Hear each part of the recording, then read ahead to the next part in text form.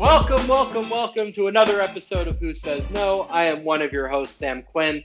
Colin Ward-Henninger is our other co-host, and I have a very important question for him. Colin, what do you think of my new intro?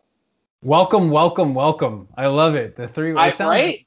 Enthusiastic. It's the playoffs. You know, it's a new story, new breed of podcast. I love it. Yeah, I stumbled onto it with a guest like 2 weeks ago, and it just sort of seems like this is weird because every major podcast, they have their like distinctive intro tick, like Zach Lowe does Welcome To with the long pause. But everybody's doing variations on like the same 5 or 6 different words, right? So that's my spin on it. I think it's going to become iconic. And when I get inducted into the Hall of Fame in a few years, I think that's going on my plaque. So I'm feeling very good about that. As long as I can, as long as I can present you and stand behind you and not say anything. No, Colin, you know that you have to be a Hall of Famer to induct a Hall of Famer. So I've got to get in so that I can like grease the wheels for you. I think I get in. You're just assuming that I'm not going to be in the Hall of Fame before you are? No, it's not that I think you're not Hall of Fame worthy. I just think I'm the bigger star. I think I'm the draw of this podcast. Listen, how many times have you argued with Kendrick Perkins on Twitter? That's a good point. What does he say? Carry on. That's all. He called me the hall monitor last time. I was pretty proud of that. Yeah, like I liked the idea that I just ruined Kendrick Perkins' day. That's not what we're here to talk about. We're going to talk about some people whose days are going to get ruined by other people. Ooh. Last week, we talked about players who had a lot to gain financially from the playoffs. Guys who are, let's say, due for either breakout performances or maybe they're going to be appreciated more. Like, for whatever reason, these were guys that we thought are going to make some money. The guys we're talking about today are guys that we think are going to lose some money. So, Colin, I will give you the floor. Who do you want to start with? You know what, Sam? We never talk about the Lakers, so why don't we start with the Lakers? They got a few guys. Yeah, we could really talk about like half of their roster because everybody's a free agent, and I have no idea who's going to play for them. Right. So I'll just start with one guy that I, especially in that playing game against the Warriors, this kind of really stood out to me, and that's Dennis Schroeder. I know he turned down reportedly a massive extension with the Lakers. I'm not sure what he's thinking, but based on the way he played in the playing game, he basically got benched in crunch time in favor of Alex Caruso because he was kind of getting abused on defense.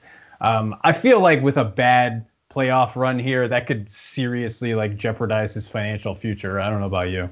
No, I 100% agree. I'll play devil's advocate to an extent and say that he did just come off of COVID, right? Like he was out for 2 weeks.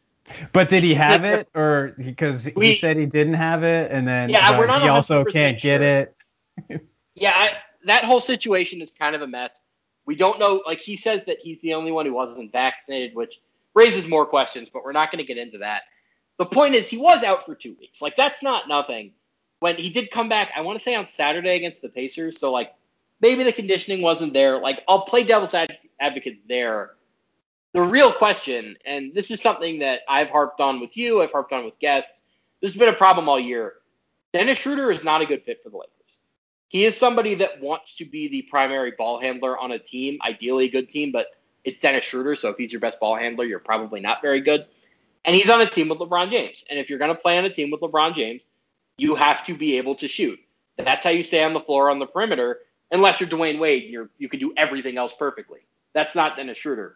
So what we saw in the Warriors game last night in the first half, LeBron, AD, and Schroeder started 4 of 28 from the field. You can maybe get by with Schroeder not playing great on defense if he's at least providing meaningful supplementary ball handling. He just wasn't last night. So we saw this in crunch time. You're right. They went to Alex Caruso.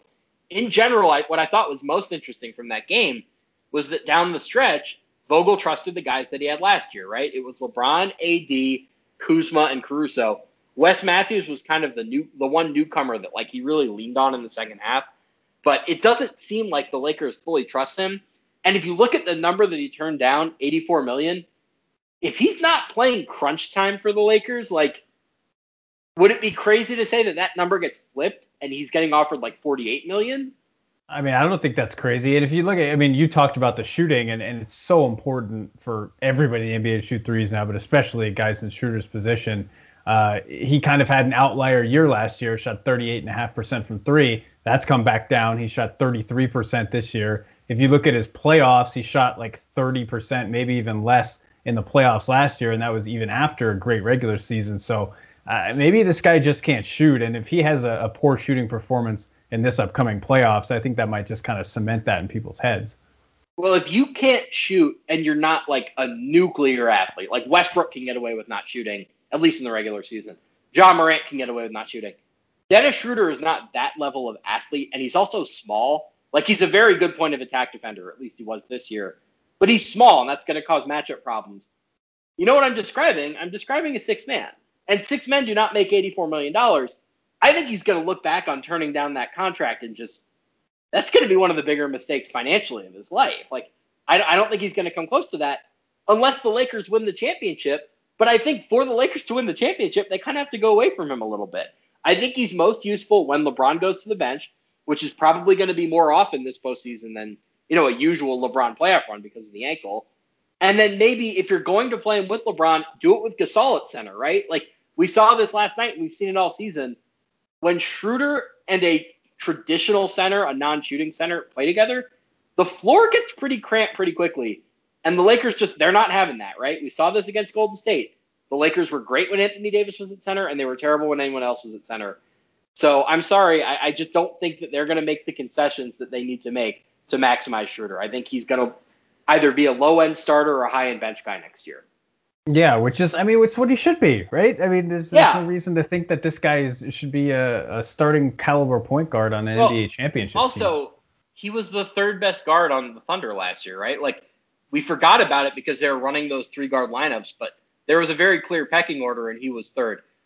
Let's stick with some other Lakers, though. We got to talk about the centers, who last night, there was a great clip on Twitter. I can't remember who posted it, that showed Dennis Schroeder basically telling Andre Drummond in the middle of a live play, like, no, this is where you have to rotate. Like, Drummond is not, he is clearly not, like, up to where he needs to be on defense. Anthony Davis even mentioned this in his post-game presser last night, where he said, like, yeah, Andre doesn't know the rotations yet.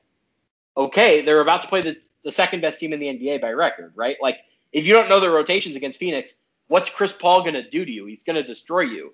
Meanwhile, we have Montrezl Harrell, who we've kind of come full circle on, where last year he gets, totally abused by Jokic in the playoffs and Luka too. But then we sort of forget he signs for the mid-level with the Lakers, and people are saying, oh, this is such a steal. Oh, it's unfair. The Lakers got the sixth man of the year. Well, now we've kind of seen this lately where he's so bad on defense that he's just barely going to play in the playoffs. He did not play much last night. I think as we get into the later stages of the playoffs, Harrell's just barely going to play. I think he's going to be the third center behind Drummond and Gasol. So at this point, he's gone from being a bargain to somebody who, like, would he pick up his player option for next year and just take his $11 million? If he opts out, could the Lakers re-sign him for his non-bird rights, which it's around $11 million? Like, I don't think there's much upside for Harrell in the market, right? Like, who's signing Montrezl Harrell for starter money? I mean, I feel so bad for this guy. It's like, what if he just never came to the bubble? He was just like, you know what? I'm not in the right headspace. I'm not feeling whatever. And he just never came back. Counterpoint to that. If he didn't go to the bubble, we'd be saying he's a bad teammate. I guess, like, but I think he'd still get paid. He'd still get paid, though. There's a segment of Lakers Twitter that was saying that about Avery Bradley even after they won the championship. Now, the situations are not really analogous. They were, I don't know, like, I feel like he would have taken the brunt of that in another way. Although, what I think you could say is if he didn't go to the bubble and the Clippers still lost, I think they probably would have made it one round deeper and lost to the Lakers. Then he could have gone to the Clippers and said, like, man, if I was here, like, we could have done it. So, like, maybe that would have given him some leverage over them. But, yeah, it's kind of a mess, man. Like, he lost a lot of money. It's not because of injury, but it reminds me of Isaiah Thomas a little bit, where, like, he just hit free agency a year too late. Yeah, you have such a short window in the NBA sometimes where it's like, there's an influx of money or the salary cap goes up and you get your chance. And if you miss that window, I mean, it sucks because, I mean, this is kind of a bigger scheme thing of where the NBA is and where it's going in terms of two centers who, Drummond puts up massive stats, one of the best rebounders by numbers in the league. Montrezl Harrell. I want to talk about that, but go on. Yeah, Montrezl Harrell, one of the best scorers in the NBA off the bench. He was even better as a scorer this year, but he's still getting, relatively benched. Or sure, there's going to be games or series where he doesn't play very much as the Lakers try to repeat. So we're just in a weird place for centers right now. And if you're not a rim protector, if you're not a mobile switchable center, I guess I'm curious, like, what do you have to do to get a bunch of money? Sign with a bad team. Probably. I guess. That's the way to do it. I want to combat this idea that Andre Drummond is the best rebounder in the NBA. He gets the most rebounds. That's why I said by numbers. Well, no, this is a bigger problem with the way that we perceive rebounding. We only look at A, do you get the rebound, or B, do you help your team get the rebound through box outs? That's not the only thing that we need to consider here. What we also need to consider is how valuable are your rebounds. And I've noticed this with Gasol and Drummond in particular. When Drummond gets a rebound, it's like there's all this pageantry to it where like he goes up and he pulls it in and he kind of hugs it to himself and everything stops and like the play dies and it's like, okay, Andre has secured the rebound. Now we may begin our offensive sequence. When Marc Gasol gets a rebound, his eyes are down court when he's in the air. Like he's looking for fast breaks. So when you look at the numbers, like the Lakers are scoring more fast break points when Gasol is in the game than when Drummond is in the game, despite the fact that Drummond gets so many more rebounds. It's because Drummond doesn't do anything with his rebound. A Gasol rebound is basically a free fast break. So I think this is just something in general that we should watch out for more, is guys who they're wasteful rebounders, I guess, where they're not doing anything with their rebounds, and that's Drummond. That's another reason that I don't think he should get paid, by the way. Like, who cares if you get 18 rebounds if you're not doing anything with those rebounds? Right. And also the thing is, like, with most teams not putting an emphasis on offensive rebounding, a lot of times those are just free rebounds that anyone could get. It's not that you are a great rebounder. It's just that you are the one closest to the ball. I love the centers who they kind of, their guard or a perimeter player kind of is in the same vicinity as them, and then they both have their hands on the ball, and like the center makes sure that the guard gives it to him so that he gets the rebound. I always look out for stuff like that because it's like, which is bad. It's kind of the most selfish thing that you could possibly do on a basketball court. Well, that's DeAndre Jordan 101. But did you see the Nate Bjorkgren thing today when he was mic'd up for it was during one of the timeouts, and he basically tells his guys like punt on offensive rebounding, and the quote was incredible. It was like, when that shot goes up, I want you sprinting back because you're fighting for rebounds. That ball's going to go in. And I got to tell you, I watched that Wizards-Pacers game. Those shots did not go in. I want to go back to Harrell a little bit, though. Like, I think the Drummond thing is going to get litigated literally after every playoff game. He's going to have one big game per series where, like, people are going to be like, wow, Drummond really saved the Lakers. They wouldn't have done it without him. I think Harrell is, like, real danger of not playing at all. I think Drummond is going to be in the lineup if for no other reason than if your whole, like, for a 3-minute stretch, your offensive game plan is LeBron, Drummond, pick and roll with 3 shooters around them. Like, that's a good way to steal some offensive rest for Anthony Davis. Like, I think there are easy functions with Drummond. The offensive rebounding has some value, right? It's going to create some second chance points. And even if he doesn't know what he's doing on defense, he is big enough and athletic enough that, like, you can kind of get by. Harrell, like, Golden State did this earlier in the season. Portland did this earlier in the season. We saw it in the playoffs last year. If he's on the floor in a big moment, he is just going to get hunted into extinction in pick and roll. Like, that dude just cannot defend Damian Lillard or Stephen Curry or pick your big name guard. Like, Lord knows if he ran into Kyrie Irving, that would be a disaster. That dude cannot defend the pick and roll in the playoffs. I'm sorry. And when you have any defensive liability on the floor in the playoffs, it just gets picked at and picked at and picked at. And I think if you are picking the Lakers to win the championship, your whole argument is they don't need to have any of those liabilities, so you're never going to get any easy shots. If Harrell plays, that situation dies. So I think he's going to get a chance against Phoenix, but we saw this the last time the Lakers played Phoenix. Marc Gasol was so good that he had to play. I think Harrell might really be out of the rotation. And if that's the case, my official quote-unquote prediction is that he picks up his player option for next year and the Lakers trade him at the deadline. That would be quite a turn of events, but I mean, it makes sense. And like you said, you know, like can't play canner, right? Like once they find a weak spot, they're just going to go after it over and over. I think it was Jeff Van Gundy was saying the other day, like the first round of the playoffs is nothing like the regular season. The second round of the playoffs is nothing like the first round. The finals are nothing like, you know, it just keeps getting harder and harder and harder. We saw this when the Hornets played the Pacers, right? Like The Hornets brought a knife to a gunfight. That's what happened. They treated it like a regular season game. You could just see there was no urgency whatsoever. You're right. Every round gets progressively more difficult. Now, just a general theory I want to run by you. Remember when the Warriors were like the Warriors and they had Kevin Durant? They were totally unbeatable. And basically 90% of players in the NBA could not stay on the floor against them. Like, this was a huge point of discussion. Could you stay on the floor against the Warriors? And the answer was basically, if you're not 6'8", super switchable, and a great shooter, the answer is no. I wonder, in an NBA without like a perfect team like that, do we have to lower the bar a little bit? And I'm not saying this applies to Montrezl Harrell, but are there guys that like maybe a few years ago we would have thought of as totally unplayable in the playoffs, whereas now, like, I don't know, like, what's Phoenix going to do to punish you, right? Like, what's Denver without Murray going to do to punish you? Like, I think guys are more playable now than they maybe were a few years ago. But I also wonder, like, is Brooklyn going to totally like change that equation again?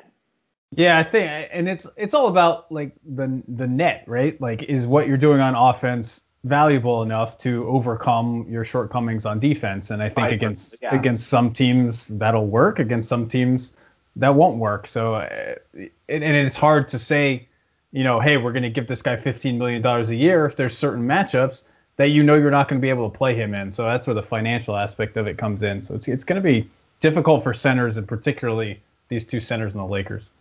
Remember when Bismack Biyombo got $64 million? Or was it 72? I forget. Every time you bring up Bismack Biyombo, I just think this year was so entertaining watching LaMelo Ball try to throw him passes in the lane and just watching him bounce off his face out of bounds. It was some of the most entertaining parts of this entire year. I just had to throw that in. Well, it's funny because, I mean, obviously we talk about LaMelo with like potentially going to the Warriors and them obviously not picking him. LaMelo and Stephen Curry were kind of like separated at birth in the pick and roll this year, where there are all these plays where Steph is running pick and roll with Draymond and he gets blitzed, but then he splits the double or like, whatever he does, like he gets an advantageous situation and he fires a pass inside, or Draymond fires a pass inside, and somebody doesn't catch the ball. We saw this last night. I think Steph fired one of those passes to Juan Toscano Anderson, and he doesn't catch it and it botches a wide open layup. Like, those guys. Yeah, there was a huge swing. I think Wiggins dropped one too. It was a bad swing. Wiseman dropped several earlier in the season. Yeah, those two guys, Steph and LaMelo, like they were the two kings of that this year. Yeah, it's a different type of basketball when you play with guys like that, which is so crazy to think, because like these are all NBA players. Like, you'd think that you would have your hands up and be ready, but I guess there's just guys. You think they could catch the ball? Yeah.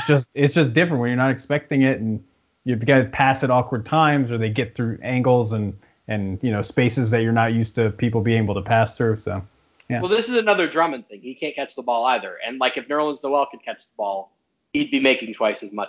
We've talked enough about the Lakers. I'm going to talk about a former Laker now. Ooh. And I have this as a category. I'm just going to call them the olds, Danny Green and PJ Tucker, as guys who are making good money right now, but I think with a bad postseason, like especially PJ Tucker. Because let's be honest, PJ Tucker has mostly been bad this year, and he's like kind of been a non-factor for the Bucks for the most part. They haven't played him at center yet. I think PJ Tucker could get the minimum with a bad playoffs. I think Danny Green's shooting is good enough that he won't go that far, but like, he's not making $15 million next year. So those are my two old guys. What do you think about them? Tucker, I honestly forgot he was on the Bucks for a while. Just because I watched some of their games and either he didn't play or I turned it off when he came in. But he's shooting better from three with the Bucks. He's at 39%, but he doesn't shoot a ton of them. He's also averaging 2.6 points. But that's not why you have PJ Tucker. So I think we know what he's going to bring in the playoffs. You might be a little more skeptical than I am. I don't think that you're going to have to worry about him. As for his contract for next season, here's a guy where, if the Bucks can kind of overcome their playoff demons and get to an Eastern Conference Finals, get to an NBA Finals, I think that Tucker will probably get a lot of that credit and will probably be rewarded financially. But as you mentioned, if he just left open in the corner and he can't make a three anymore and he looks, 2 steps slower on defense, you could be looking at like a minimum guy or, one of the guys who stays a free agent for a while until a contender decides to go get him. Well, I think defense is what really matters here, right? Because they're on a collision course with Brooklyn. They're going to play in the second round. We are going to see a significant number of minutes where PJ Tucker is, quote unquote, the rim protector on the floor. Or I guess I don't know. Would you call him the center or would you call Giannis the center when they play together? I mean, I think Giannis is center just because of, but I mean, the Tuck Wagon lineups, in Houston, that he was technically the center there. So yeah, let's call Tucker the center. So they're going, I would say that that's probably the alignment that they close with a lot of the time against Brooklyn, unless Brook Lopez is just looking really good in some games. If the Nets beat them in 5, which is like a real possibility, I think at that point, PJ Tucker's utility as like the super switchable small ball 5 is probably expired, right? Like, right. That's what you're signing him to do. If he can't do it against Brooklyn, who you need to beat next year to win the title, whoever you are, like, you're signing him for that purpose. And if he can't do it, then there's no point in giving him the mid-level exception. It's just a tryout. It's like, hey, let's see how you do against Brooklyn. Yeah, you failed. Danny Green, I think he'll be fine. I think he's played well this year, and unlike Tucker, I think, like you said, Tucker's only utility is being a small ball 5, basically, whereas Green can kind of play, multiple wing positions. And he's still a 40% 3-point shooter. Obviously very streaky, but I think Danny Green kind of has been what he is for the past like 7 or 8 years, and I think next year he'll be the same. He's not that old. He's only 33. What he is an awesome shooter for 6 weeks at a time, and then he disappears for the rest of the season. You just got to get him at the Lakers, right. You got to get him at the right 6 weeks, man. Right. Well, I mean, Toronto did, and that's why they won the championship. The Lakers never got the shooting streak. They got all the other good stuff. Like, obviously, still a very good defender.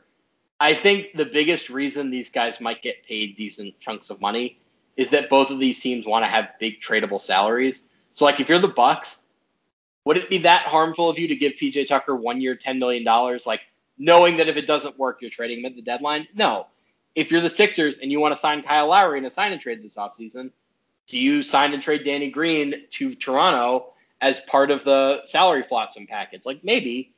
I think this is an advantage that a lot of guys with bird rights on contenders have. Those teams want tradable salary so badly that they might be willing to overpay to get it. And the Lakers, I think, are a big candidate for this as well, because the Lakers suddenly are going to have like a fair bit to trade next year. They're going to have an extra first-round pick to dangle. Their own first-round pick, quietly from this year, is, I think, going to be 22. That's a pretty valuable pick. So this is something to watch for with contenders in general, is just signing guys for the purpose of trading them. Do you have any more old guys you want to throw out on here? There's always more old guys. By the way, when you said the olds, it sounds like a streaming drama on like Hulu or like Amazon Prime or something. The olds. I'm thinking of, what's that movie with all the washed up action stars? The Expendables?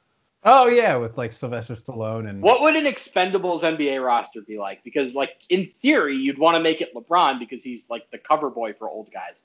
But LeBron is still very good.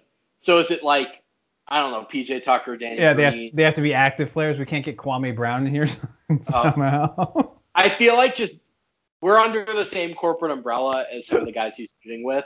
So maybe we should stay out of that one. Yeah, I'm thinking about who would be like the face of the Expendables NBA roster. Like who is the super old, super washed guy? Udonis Haslem. He's not the star of this. He's definitely in it, and he's definitely like old, super old, stuff. Super washed. No, but I'm needing like boxes. I need like a star to headline this. Like, who is somebody that would have headlined a movie that is not The Expendables a few years ago, but is now going to be at the center of this? I don't think John Wall is quite old enough yet. I mean, I think he's washed enough, but I don't think he's Paul old count? Yet. Chris Paul's still Chris Paul's good? Still good. Yeah. Where is like 2017 Darren Williams when we need him? They don't have old people in the league anymore because they buy him out or they waive him and go with a 6'6" wing instead. How old do you think Jeremy Lin is? 35. 32. Wow. Jeremy Lin played his last NBA game at the age of 30. I don't think there's going to be another one. Like, there you go. Jeremy Lin was a good NBA player, like a almost starting level player, 2 or 3 years ago? This stuff changes fast. When you're washed, you're washed. But yeah, I do have a couple others. One is JJ Redick, who is, I think, on the Mavericks. I haven't really seen him play much since he got... Well, you think, and that's accurate, because I don't think I've seen him play either. I looked at the stat. He's playing 11 minutes a game. I don't know. Am I not watching those 11 minutes? Yeah, I think he's got some sort of injury, maybe a heel or something like that. But look, he was not good in New Orleans this season. I think it was a pretty open secret that he wanted to go to Brooklyn and probably wasn't too happy that he went to Dallas. I think he spoke publicly about that. But the guy can shoot. Like, that's never going to be a problem. But I think he's getting to the point where he's 36 years old now.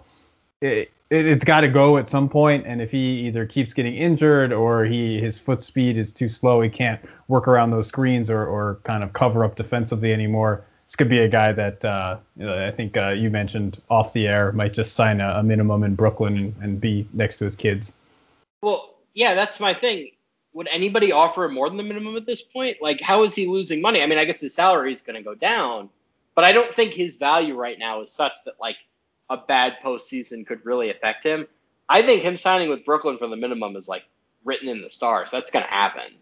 Well, it's just so weird that, like, before he signed with New Orleans, like, he was a very important player on 76ers who had like championship aspirations. It was a real blow when he left them like 2 years later now, and he's like out of the league or signing for a minimum. It's just like, man, he averages 18 points a game with the Sixers.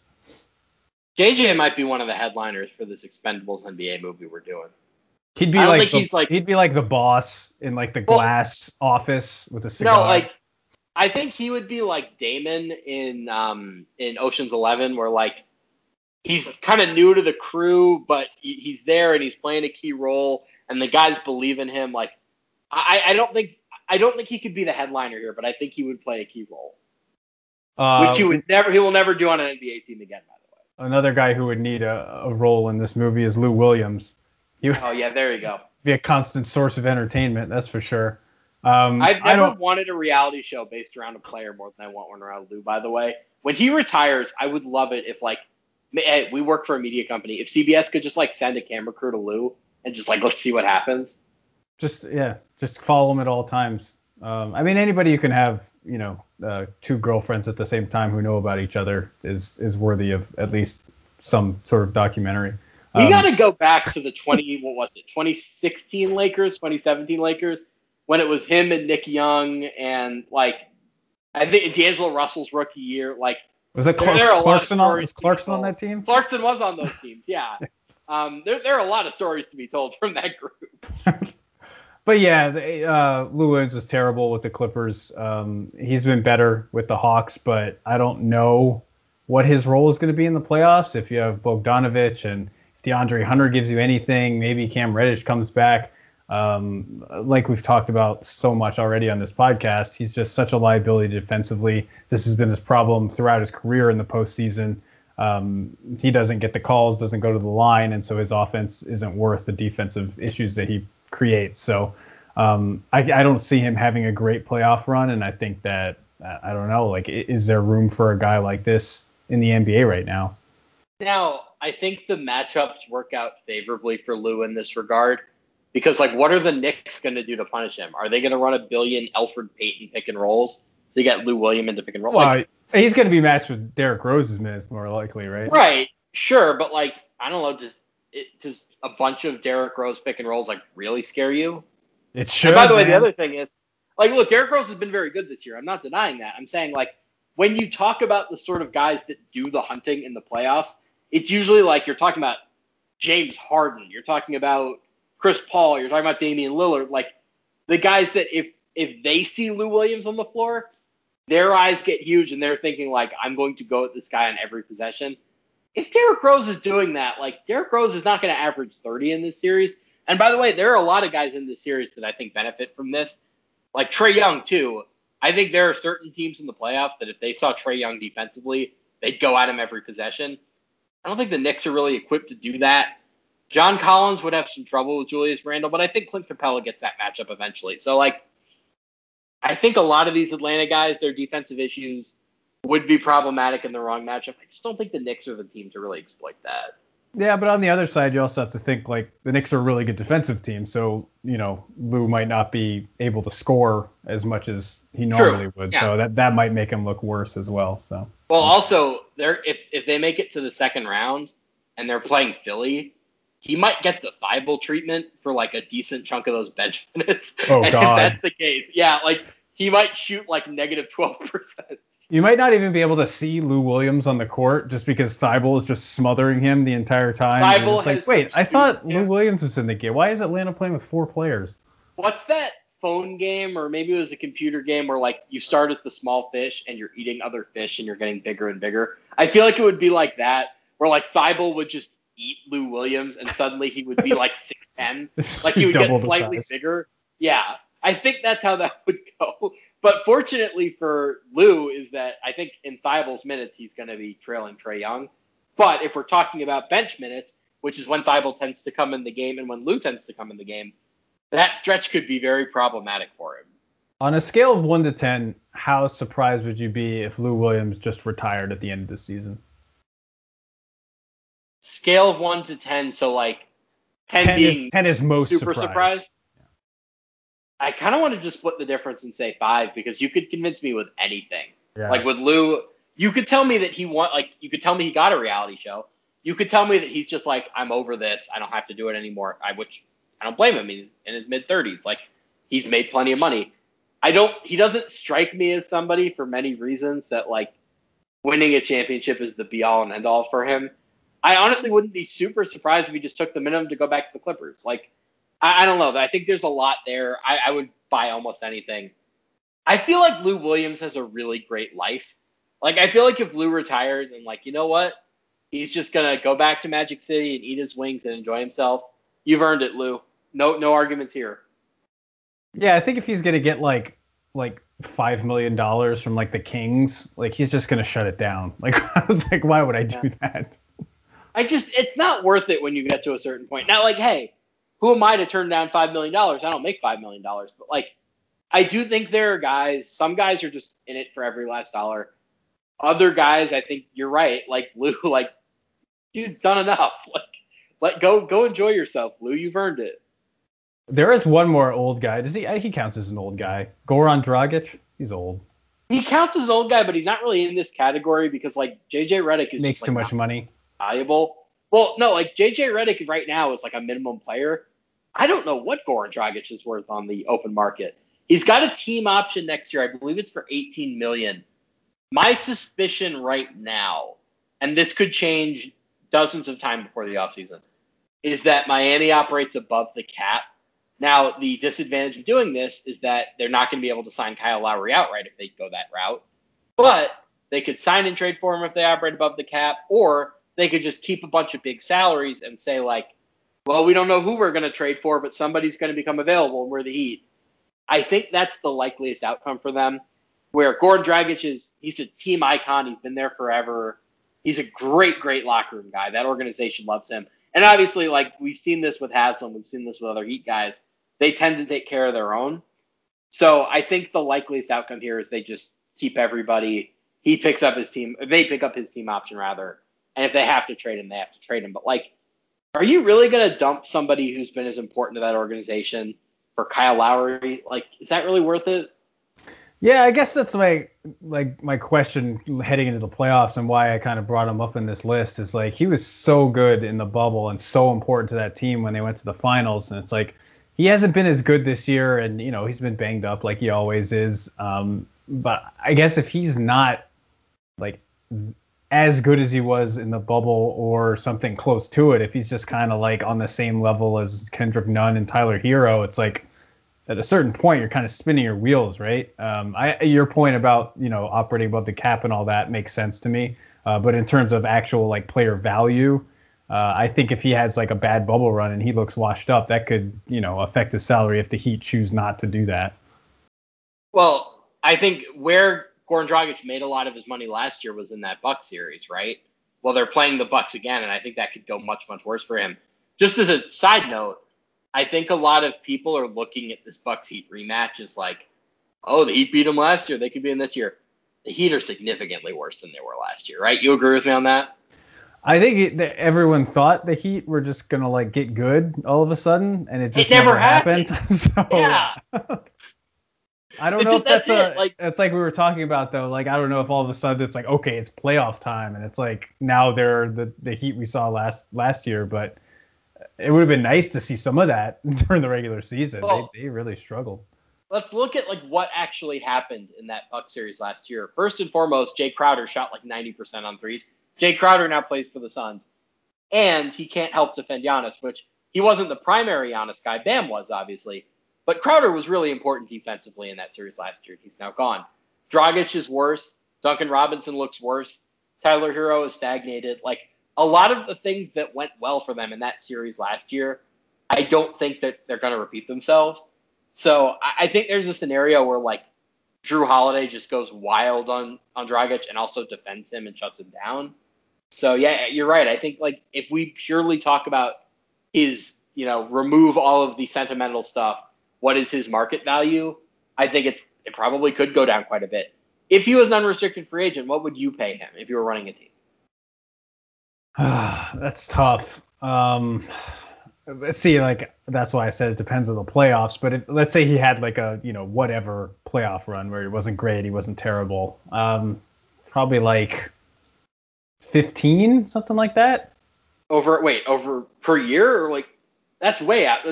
Wait. What kind of contract are you talking? Too much for 1 year? 1 year. Oh, you're not okay. 1 year, $15 million. I was going way lower than that. If he has, I mean, obviously, yeah. If you, it's kind of like one of your 1 year like balloon deals, right, like you talk about sometimes. See, my thought would be if he were to hit the open market and the Heat weren't an option, none of the cap space teams would sign him. So you're looking at mid levels, and that just screams Clippers taxpayer mid level exception for him, just like $6 million. I mean, that seems about right value-wise to me. I mean, I think you can be better than that. There's more upside. But when you factor in the age, when you factor in the injury history, when you factor in the defensive issues that have always kind of exist, like, he has to be really, really good on offense to justify, A, playing time, and B, the opportunity cost of using your mid-level on him. So I think it would have to be a team like the Clippers, a team that's close and just thinks we need one more shot creator. But if you think he's worth $6 million, you think the Heat are going to sign him for 18? This is the Heat we're talking about. And by the way, if they're keeping him for 18, it's not necessarily because they think he's worth 18. It's because they want to trade for Bradley Beal, and they need to have salaries to trade for him. So weird, man. Dragic could end up making $18 million next year, or $6, depending on what the Heat decide to do. He'd have quietly made a lot of players a lot of money that they maybe don't deserve. Like, we obviously talk about Dion Waiters and James Johnson as, like, the core of this, Kelly Olynyk too. Udonis Haslem has made like $10 extra million off of minimums that, let's be honest, he probably didn't deserve, and maybe should have just been on the coaching staff for 10% of that salary. So I don't know. Like, this is not something the Heat are frivolous in some ways. They're not a team that's like eager to pay the tax, and we saw this during the LeBron era when they used the amnesty clause on Mike Miller. Like, they're thrifty in some ways, but they're willing to pay A, for their own guys, and B, to give themselves as much roster optionality as they can. That's what I think the goal would be if you were to keep Dragic. Just, you're going to trade him for whether it's Bradley Beal or Damian Lillard or whoever the next star to become available is. You need to have matching salary for that. And having him on an expiring works in that sense. I've got another old point guard for you. I hate putting him on this list. Can we just talk about Chris Paul for a minute? Like, what? I hate having this conversation. How's Chris Paul going to lose money in the playoffs? Explain this to me. So, in theory, you're right, where if he has a bad playoffs, he's just going to opt in, make his $41 million next year, and, like, that'll be that. I do think that we've talked about this, I know, and I think I've talked about it with guests as well, where there's some upside if he wanted to opt out after this playoff run and maybe get like a big 2 or 3 year deal from Phoenix. He might be able to do that just based off of the goodwill of this season, even if they don't win a ring. I think like there's a scenario where like, what if the Lakers just like destroy the Suns in 5 games and Chris Paul doesn't look great? And now you're starting to wonder, well, how long do we want to commit to a 36-year-old point guard? Is there any scenario where like maybe he considers opting out, but the rumors are, he wouldn't make that much money if he did? I mean, yeah, it's definitely a possibility. I don't know if he would, but he's still really good. I mean, look at the Suns. They have the second best record in the NBA. Chris Paul is going to get some MVP votes, I'm sure. I don't know if there's no way he could be that bad in the playoffs that it would kind of, taint all what we've seen all year for the last 2 seasons. He's 36. Like, there is a clock on this. Eventually, Chris Paul is not going to be an all-NBA point guard, right? Like, we can agree on that. Father Time is undefeated. All I'm saying is, if he doesn't look great in the playoffs, which, by the way, Chris Paul's playoff history, I know there are people out there that want to say, like, oh, he blew the 3-1 lead to Houston. Oh, the Oklahoma City series, yada, yada, yada. Chris Paul has been fantastic in the playoffs. He is one of the most underrated playoff players in NBA history. I think it's probably likely that he looked very good in the playoffs, but he is 36. And if he looks bad, suddenly just the 36-year-old tag, I guess, like, does that become damaging if he's seeking out a long-term deal? That's my only question, right? He's 36. That's all I have to say. Chris Paul, 16 points, 9 assists, a hair away from 50, 40, 90. Just for the season? Yeah, this season. Yeah, I was thinking you might be talking about the playoffs, but yeah, No, there you go. Like, I mean, probably that too. Can we talk about 50, 40, 90 for a second? Because I feel like there were like 9 players who came like 5 free throws away. You know the Nets, if Kevin Durant had made 5 more free throws out of his however many attempts, and I think Joe Harris was far away on the free throws, but well there with field goal and three-point percentage, they could have had 3 50, 40, 90 guys. I don't know. This season just seems out of whack to me. That's incredible. I wouldn't really... How about the Tony Snell 50, 50, 100? Did you get that? He started a new club. Play enough, but yeah, you're right. Tony Snell, he invented the 50, 50, 90 club. Tony Snell's also the guy who played an entire game and recorded 0 stats, just zeros across the board. I love Tony Snell. And wasn't it like a pretty significant number of minutes where it was like yeah.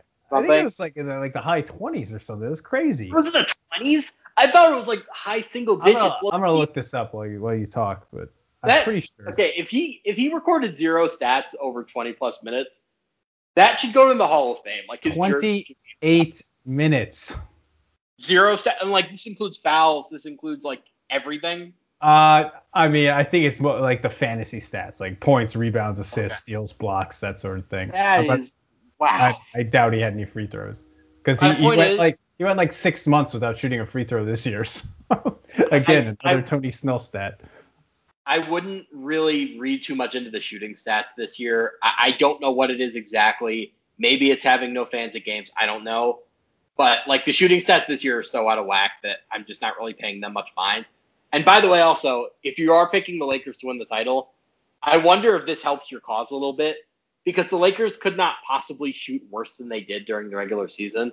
They have nowhere to go but up, whereas a lot of the teams they're playing against have a lot of room to go down with more fans coming into arenas and also just the general difficulty of making threes in the playoffs. So something to watch for, I guess. I'll throw out another name. He got COVID as soon as he got traded. What about Evan Fournier?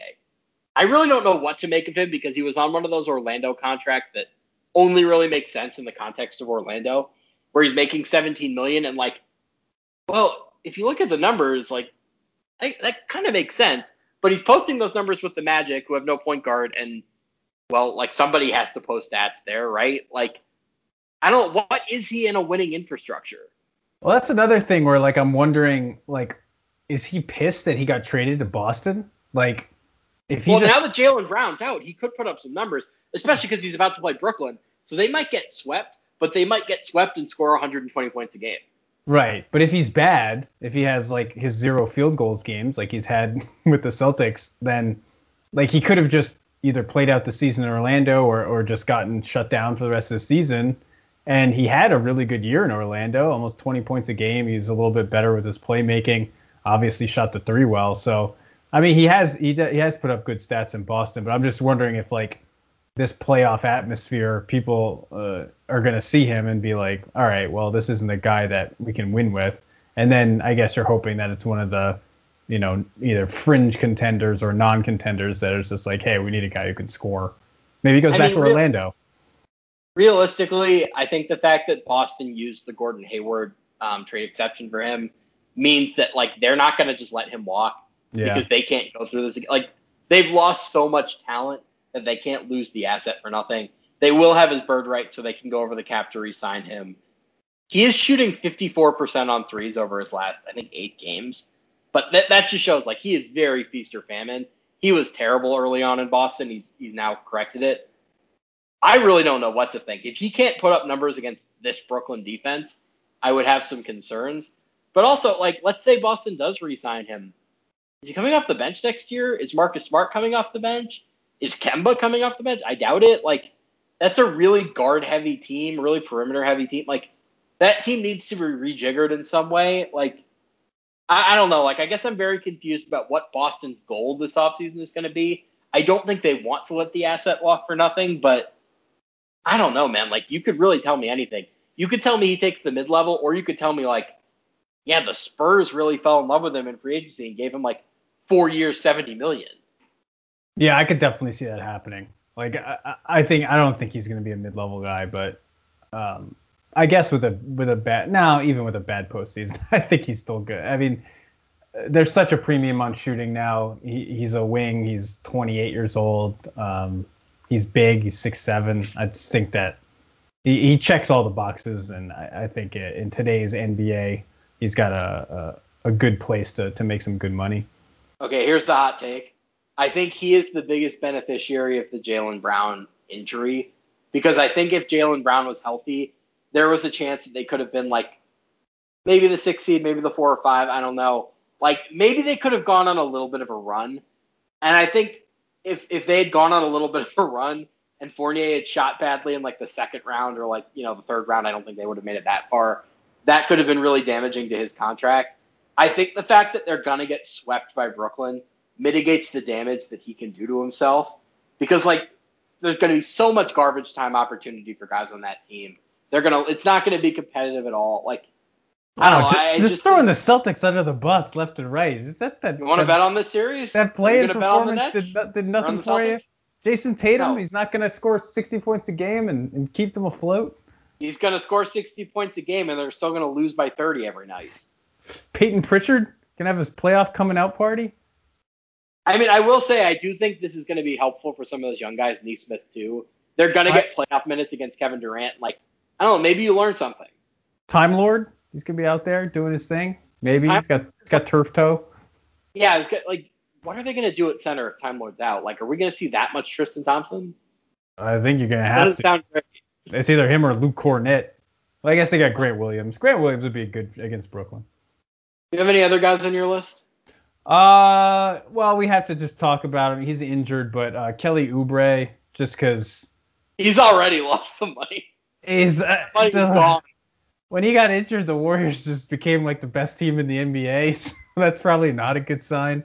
How much of that is him being injured? And how much of that is James Wiseman being injured? It's both, but I think it was pretty clear that Oubre was never the right fit for this Warriors team. They kind of went out and got him because they had to. They had to replace Clay somehow. But that's another guy who, you know, you talk about the Warriors being kind of hamstrung financially with all those giant contracts they have. They've got to re-sign him, right? I mean, whether they end up trading him or whatever, like they can't just let him walk for nothing. Yeah, I was gonna say, remember when Kelly Oubre, like, starting versus coming off the bench was a major story? After all this, is anybody offering Kelly Oubre like starter money and like a real starting role? No. He might go back to Golden State just because like they have his bird rights, so they can afford to like pay him something competitive. Whereas I don't know how much of a market he's gonna have elsewhere. Yeah, it's just there's always one of those teams that's just like, oh no, we're gonna unlock this guy. Or you look at you look at the skill set, you look at the size, the defensive potential. He plays with energy. Like I can see why you could talk yourself into Oubre. Like you watch him and he has these flashes of just like, wow, this guy's gonna be an awesome NBA player. But over the course of a season, you get so frustrated watching him play. So I could definitely see a team coming in with like a big offer. And then the Warriors are really going to have to make a decision because they don't want to pay him. I just figured it out. Oklahoma City is going to sign him and then trade him for a first-round pick again. That's what's going to happen. That's going to become their like off-season routine. Well, like they're going to trade Al Horford for like neutral value or better this offseason. Like they have all this cap space burning a hole in their pocket. Like they got to do something with it. Why not just sign Oubre, start him when you're tanking again next year, let him post some stats, and then trade him to whoever else is a trade exception next year. But I do love this idea of like Stephen Curry couldn't fix him, but we will. Yeah, no, he couldn't learn to play. But, you know, Kerr does have a very unique system offensively, and not every player can fit into it. So there's a reason Kent Bazemore is a better fit than Kelly Oubre, which isn't the case in a lot of teams. I do think, given their trade desires and given, they're so far into the tax, like, I do feel like they kind of have to, like, climb downward in a sense. Like, there's no way they're ever going to be financially, like, responsible. They have to just keep spending and hope that that's enough to win them a title. So, like, they can't let that asset walk for free. They might just have to sign him to a big deal, and then, like, if worse comes to worse, you trade him at the deadline, right? Like, yeah, because they can't replace a $12 million player. And the Warriors are constantly, they're on the lookout for whatever star becomes available. So the more matching salary you have, you can go with their assets and all that stuff. But here's the problem. What are they trading for that star? Like, what are their assets? Because James Wiseman, let's just say it, had a bad rookie year. He's still good. Minnesota pick went from, like, maybe you're getting Jalen Suggs to, like, that might be number 8. Hey, they can still get 4. They can still get 4. I mean, the odds are not really in your favor there, my friend. Like, that's the only one they can get in the top 5, because they can't get 5, and then if it's top 3, Minnesota gets it. So it's got to be 4.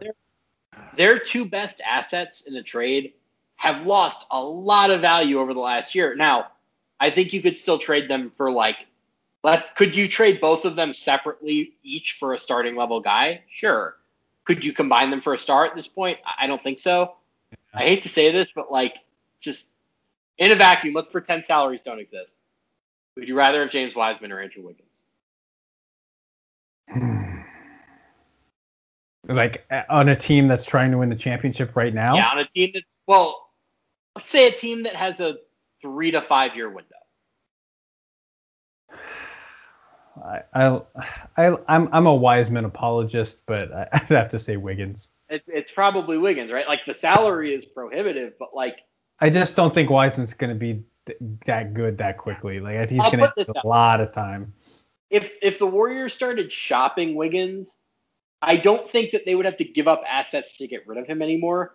I think some team would, like, eagerly trade for Andrew Wiggins right now. Maybe not give you a lot, but, like, they would take on that contract and feel decently enough about that. Like, can we talk about this, by the way? I'd certainly rather have Andrew Wiggins than D'Angelo Russell right now. Oh, yeah, 100%. Yeah, like, even on those contracts, like, what a home run trade for the Warriors. Yeah. Hey, I was all in on this trade. I know our colleague Brad Buckin was too. We had faith that Wiggins would work it out. It was kind of shaky there for a while, but dude's having a really good year. He's found the right fit as a, third offensive option, and I guess some first option off the bench, and then just playing defense and knocking down open threes and not shooting mid-range jumpers. It's been great. When I think of Brad and Andrew Wiggins, there's this great – I'm going to get really nerdy for a second. There's a great recent Thor comic where Nick Fury just whispers something in Thor's ear, and he drops the hammer because it suddenly makes him feel unworthy. The thing that he whispered was – I'm not going to get into the whole comic background, but the sentence was, Gore was right. I feel like whenever I think about Brad and Wiggins, I feel like somebody whispering in my ear, Brad was right.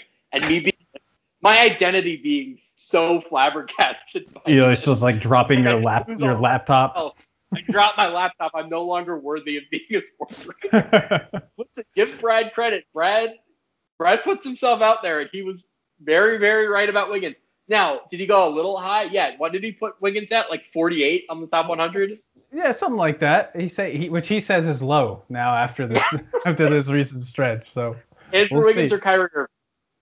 It's gonna be Wiggins is gonna be pushing top 10 in next year's top 100. I'm really excited to see the top 100 voting next year, but that seems like the right place to wrap this up. How have we not had Brad on the podcast yet? I don't know. I think he's too amped up. Watching him or talking to him during that Warriors-Lakers playing game, I thought he was gonna have a heart attack. He was losing his damn mind. Yeah. We all were. It's not. I don't want to say like, oh, it's entertaining to like watch someone unravel before your eyes, but it was really fun watching Brad lose it. He texted me the next day after the game and was like, dude, I'm still super tense. Like I can't relax. It's like he lives and dies with this stuff. We have, for those who don't know, like there's a reason that when there's a guest on this show, it's either just me and the guest or just Colin and the guest. It's because Colin and I both agree the 3-man podcasts, like, they don't tend to work. It tends to turn into, unless you're people with like great chemistry together, it tends to kind of just turn into a Q&A and a lot of your turn, my turn, and we value chemistry on the show. I think Brad is the person that we make an exception for. Like, I think that would just be, we could have so much fun doing that I think we could both be on with Brad. All right. When the Warriors and Lakers meet in the Western Conference Finals, we'll have Brad on as our first guest. That's the plan. Are you saying next year or this year? This year, man. It's going to happen. Well, we joke about this. How cool would that be in general to have teams meet in the playoffs twice in different rounds? Yeah. That's possible now. And as 7-8 seeds in the Western Conference Finals would be pretty amazing. I don't think it's ever likely, but I think, man, that would be so cool. Let's wrap it up. We've talked enough tonight.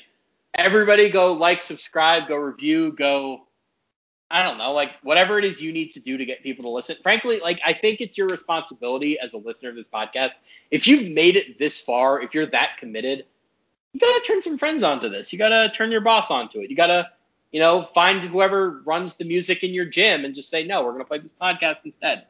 Colin, anything you want to add? Any goodbyes you want to throw out there? Yeah, that's good. We want active listeners, not passive listeners. You got to do the work if you're going to listen to the podcast. Doesn't Le Batard's show, aren't there like podcasts of just fans talking about his show? Why don't we have that? Oh, we get like a fan. Yeah, or like some fan fiction. Okay, like no. Talking Dude, about what. I've got it. We got to find 2 male hosts, and we'll call it the Who Says Bros. All right, we need to go. That's the best. That's the best idea you've ever had. It's not going to get any better than that. We have to go. All right, that'll do it for us today. I'll be back with a very special guest next week. I'm very excited for this guest. Colin will be back next week as well. And everybody, goodbye, good night. I am really struggling with this goodbye. I don't know. Just the podcast is over now. Farewell.